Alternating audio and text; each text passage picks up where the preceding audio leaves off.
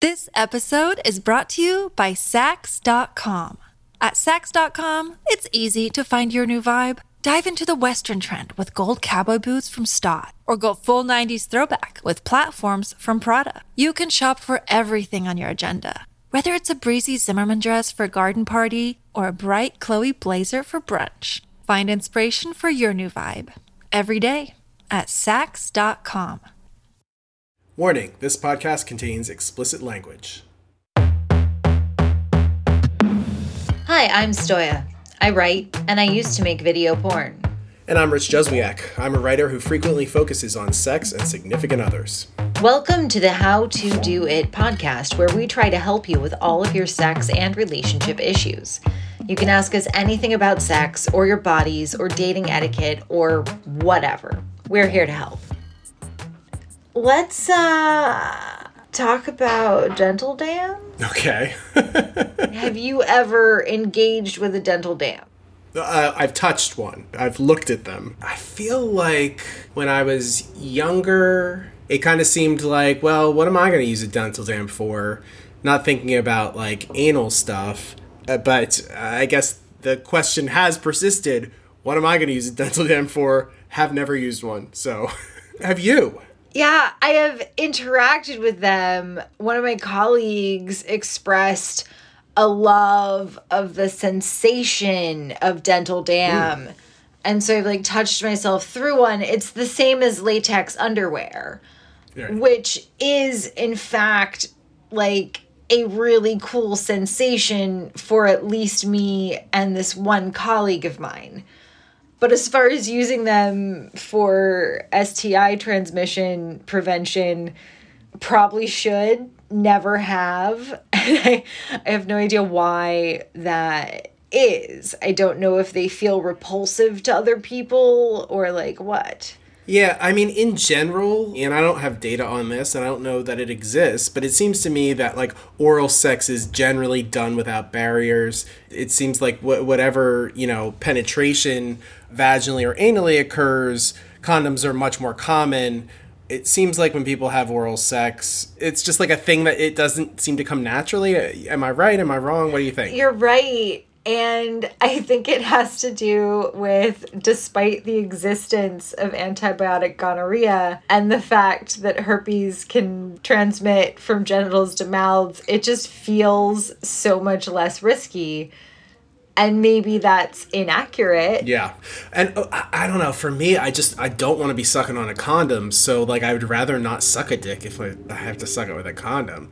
But I think dental dams also pose a specific complication, which is that they don't attach, right? You kind of always have to be holding it. Yeah, you have to use both hands, which leaves basically only your elbows for resting on if you're laying on a bed together, which is the most comfortable position for oral sex on someone with a vulva. But then that totally cuts out fingers if you want to be penetrating while you're giving oral and stuff. So to me, it just doesn't seem like they figured out the technology in such a way that would make these highly usable, because for all intents and purposes, they're not.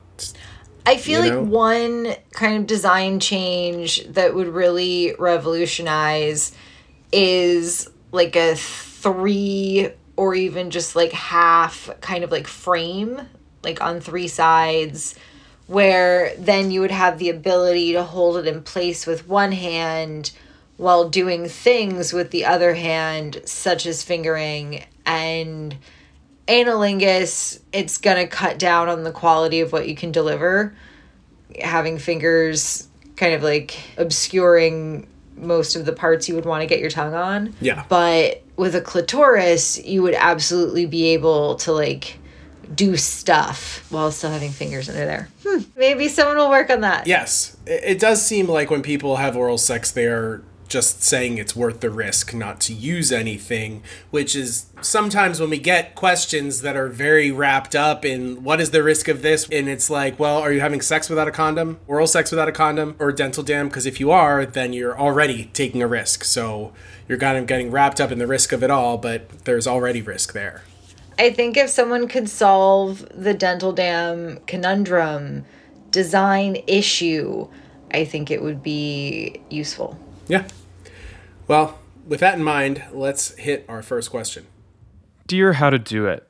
I have been with my long-distance partner for almost 2 years, and our sex life is decent considering we are only in person every couple of months and have different sex drives. My partner has gotten very good at going down on me and wants me to return the favor, but I have some reservations about it. I've tried going down on her before, but ran into a couple obstacles, like my chronic stuffed up nose, which means I run out of air quickly and can't focus my attention for too long without stopping to take a breath. The other issue is that I have a sensitive mouth, and against all wishes, I have trouble tolerating getting hair in my mouth. The last time I went down on her, I gagged involuntarily and hoped that she didn't hear me because I don't want to make her feel bad and don't want to ask her to change her body because of my mouth. I've had similar involuntary reactions to eating food like tomatoes and olives. Maybe it's a texture thing. We joke that I'm just better at upper body rather than lower body, but she has expressed that she would like me to try again sometime. I'm considering trying a dental dam. She wasn't super thrilled at the idea, but is willing to try. Any advice on how to overcome these obstacles without insulting my partner? Signed, Sensitively Stalled. It's hard for me to tell if our writer is being particular or has actual diagnosable issues. I mean, we could, like, dig into, like, psychiatric diagnoses, merely describe groups of human experiences that seem to be similar in measurable ways. But, like, it took my 4th try eating oysters to be able to swallow it. Okay. Like, it would hit my tongue and it would just involuntarily come right back out of my mouth. I would have loved to see that, oh my God, it was those hilarious. trials. And like every time it was this guy with like too much money who's like, I'm gonna feed you oysters, and I'm like, I'm not gonna like it. And we're at this fancy restaurant and it hits my tongue and I'm just like, bleh. And then the waiter comes by and they're like, is everything okay? And I'm like trying to hide it with the napkin, like, yeah, everything's fine, everything's great. It's not a commentary on your food, it's just the texture. But you got over it. You were able to swallow them. Only after getting very drunk. Okay. And it was like my own version of like those TV shows from the early 2000s where they do like stunts. Like I was like confronting my Fear issue. factor. Yeah, I'm like, I'm doing this. But all of that to say, you know, I do have ADHD, which frequently correlates with different kind of sensory stuff. I don't know much about the science in and around it, but I'm super inclined to be like, yeah, hair makes you gag. Cool. That is unfortunate, and dental dams are your way forward unless you want to like gently go to your partner and say, hey, here is my deal. And it is an atypical and inconvenient deal. Would you, for the purposes of solving this issue where your desire for oral sex is something I can't currently meet, how does buzzing or shaving sound? Like, is that something you're willing to do just to, like, navigate the situation? And I think that is a fair ask.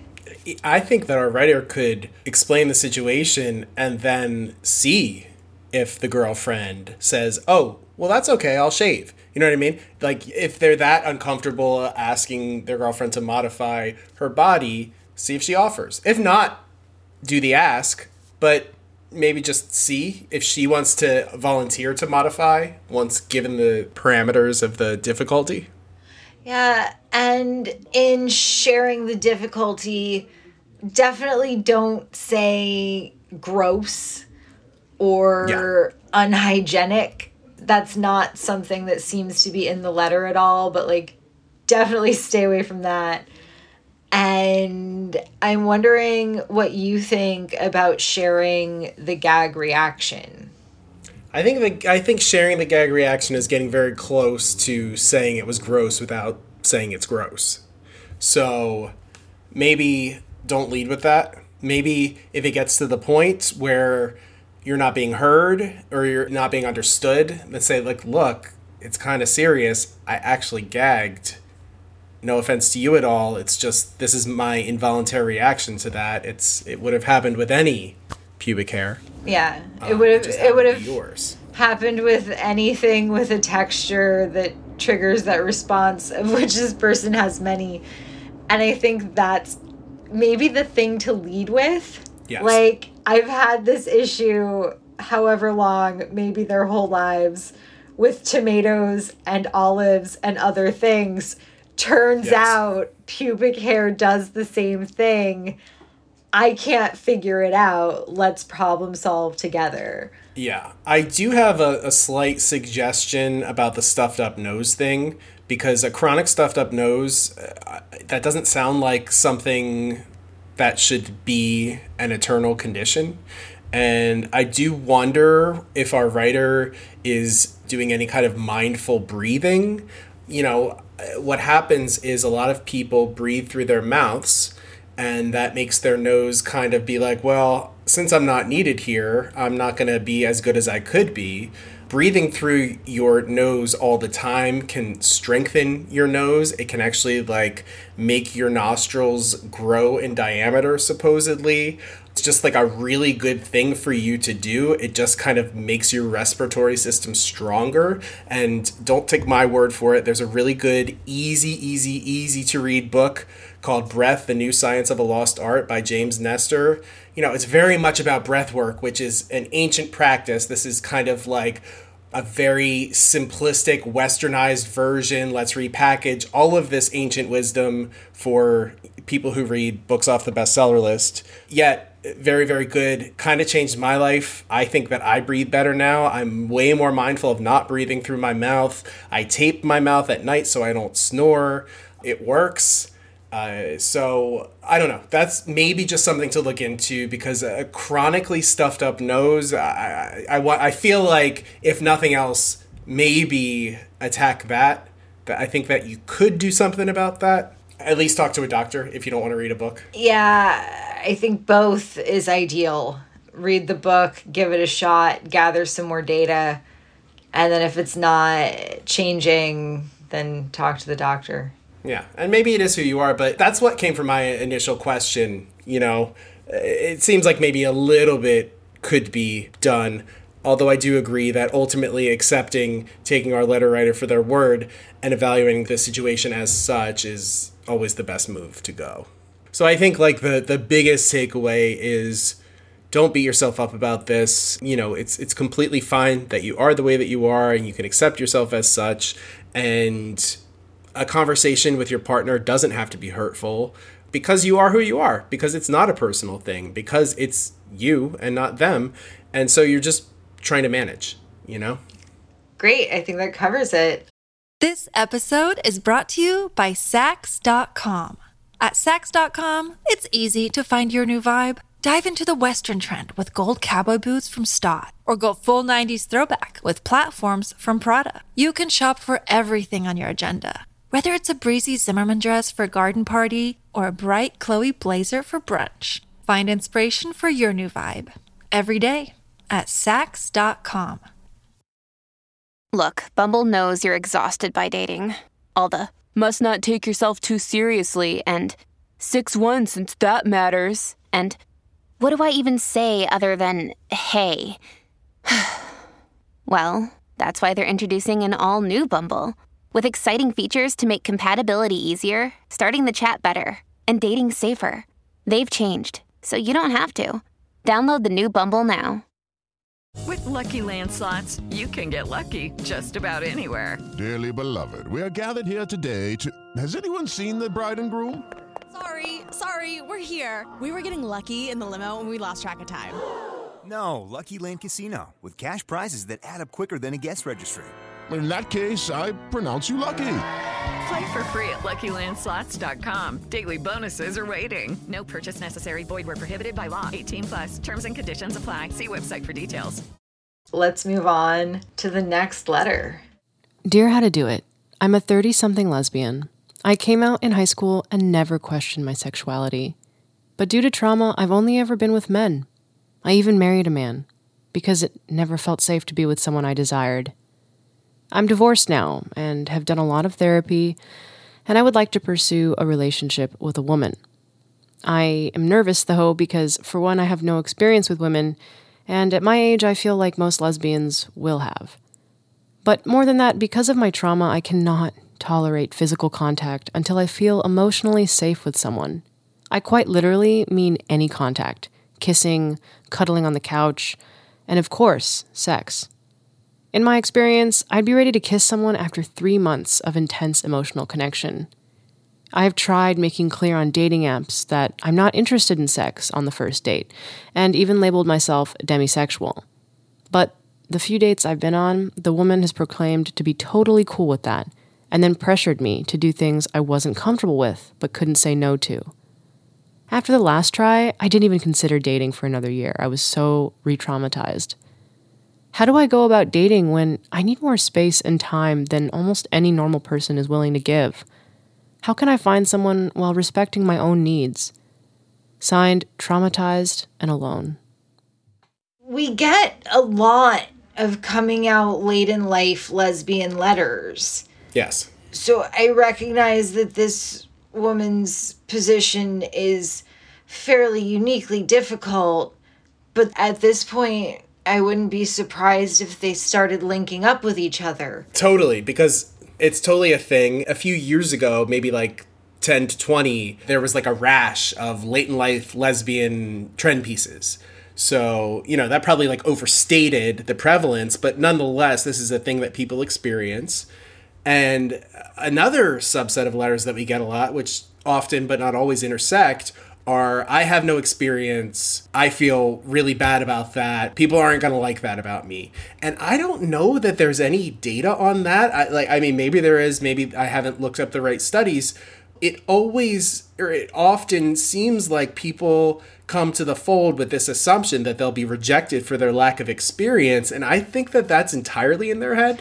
There are plenty of people I know who love initiating people into different aspects of sexual behavior and practices. I, for like a solid 10 years there, loved it. It was really fun to watch someone's face when they're doing something that really works for them for the first time. It was beautiful.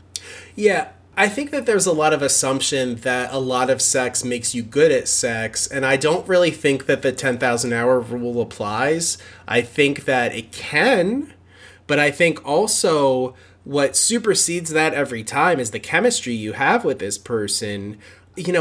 I'm not looking for raw athletic acuity in a sex partner. What I'm looking for is passion and someone who can vibe with me. What I'm looking for are things you can't learn and things that we couldn't even predict before we got in bed together, really. So I know that there are definitely people who differ on that, who are looking for specific things. I really think the vibe, the chemistry is way more important. And this is something I could have with someone who's had 1,000 sex partners or 2. Yes. Every person, no matter how much sex you've had, you're starting over from scratch with every new body. You might have a more practiced and varied sort of bag of tricks than you do after 2 partners. But every time it's all right, I wonder what this does. Exactly. Because it may be different every time with a person. So, and partner to partner, and especially people with ovaries who have hormone cycles. Mm-hmm. What feels great one week is you're gonna have to do that 10 times harder the next week, or no, don't touch there, or if you could just not get anywhere near my cervix, but then 2 weeks later it's if you could batter it, it's a small English town and you're storming the citadel. Thank you. I got really vivid there. I mean, I love it, but what that means is that communication is key each and every time. And I feel like that is the most important skill. So if you can communicate with somebody, if you can have that empathy, if you can suss out what they're interested in by simply listening, you're already there. You come to the fold with skills, and then the actual mechanics often fall into place, or you have a really compassionate partner who teaches you, or you know what I mean? I don't know. I think people put a lot of undue pressure on themselves about this particular issue. So that's one thing. And then the other thing is more or less this person being demisexual, some degree of it. It sucks that she has experienced this sort of bait and switch. I do not like that kind of behavior. I don't like it when I've seen it in other people. I think if I'm going to be very communicative with you, the least you could do is respect that. So I don't know. To me, it seems like maybe she needs to look for other demisexuals or even asexuals, you know, to kind of get her feet wet. And I know that like OkCupid allows you to look for that. And the apps might be one way with like a more tailored search, and also going to community events, show up and learn about lesbian history and how we got to where we are today, and have conversations with people and get to know them, because time spent getting to know a person in community, I feel like you usually learn more about them than you do a similar amount of time spent doing like one-on-one dates. Totally. And I also think that there's a great advantage in getting to know someone in person, because then you're talking to a real person. You're not talking to something on an app that is largely based on your fantasy that until you meet the person, they exist only in your head. Yeah. So I think it's a lot easier for people to take you seriously in person than on an app. I'm not saying it never happens, whatever. And, sometimes negotiations happen on apps and they go down as planned, and that's great. But I think that like meeting somebody in person sometimes makes all the difference. As inconvenient and as hard as that can be, our letter writer has particular needs, and it's just not always going to be as easy for her as it's going to be for everybody else, and that's life. Yeah, this last incident may not be the final incident in her life of her boundaries being invaded. And so I want to commend her for taking a break when she needed it, and remind her like that's always an option, and try really hard in the moment to take that break and leave and get out before it goes to a place that's really harmful for you. And I think it's amazing that she's not letting it get her down ultimately. I mean, I know it made her not want to try for a while. Couldn't date for another year. She was so re-traumatized. And yet, here she is again, trying it again, not letting it get her down permanently, not giving up. That's commendable as well. So, yeah. I mean, I think the biggest takeaways are don't beat yourself up over a lack of experience, because every single partner you're starting over again with. And then 2, try meeting people in person, or if nothing else, try OkCupid, which does allow to search for specific sexualities like demisexual. You might need someone who goes the same speed as you, or who understands what it is to go that speed. So yeah, give that a try.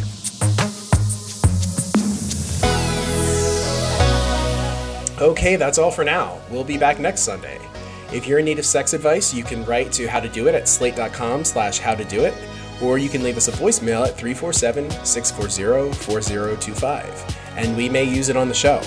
Everything is anonymous and nothing is too weird or embarrassing. Our show is produced by Chow2. How to Do It's editor is Jeffrey Bloomer. Our letter readers are Shasha Leonard and Benjamin Frisch. Thanks for listening, and we'll talk to you next time.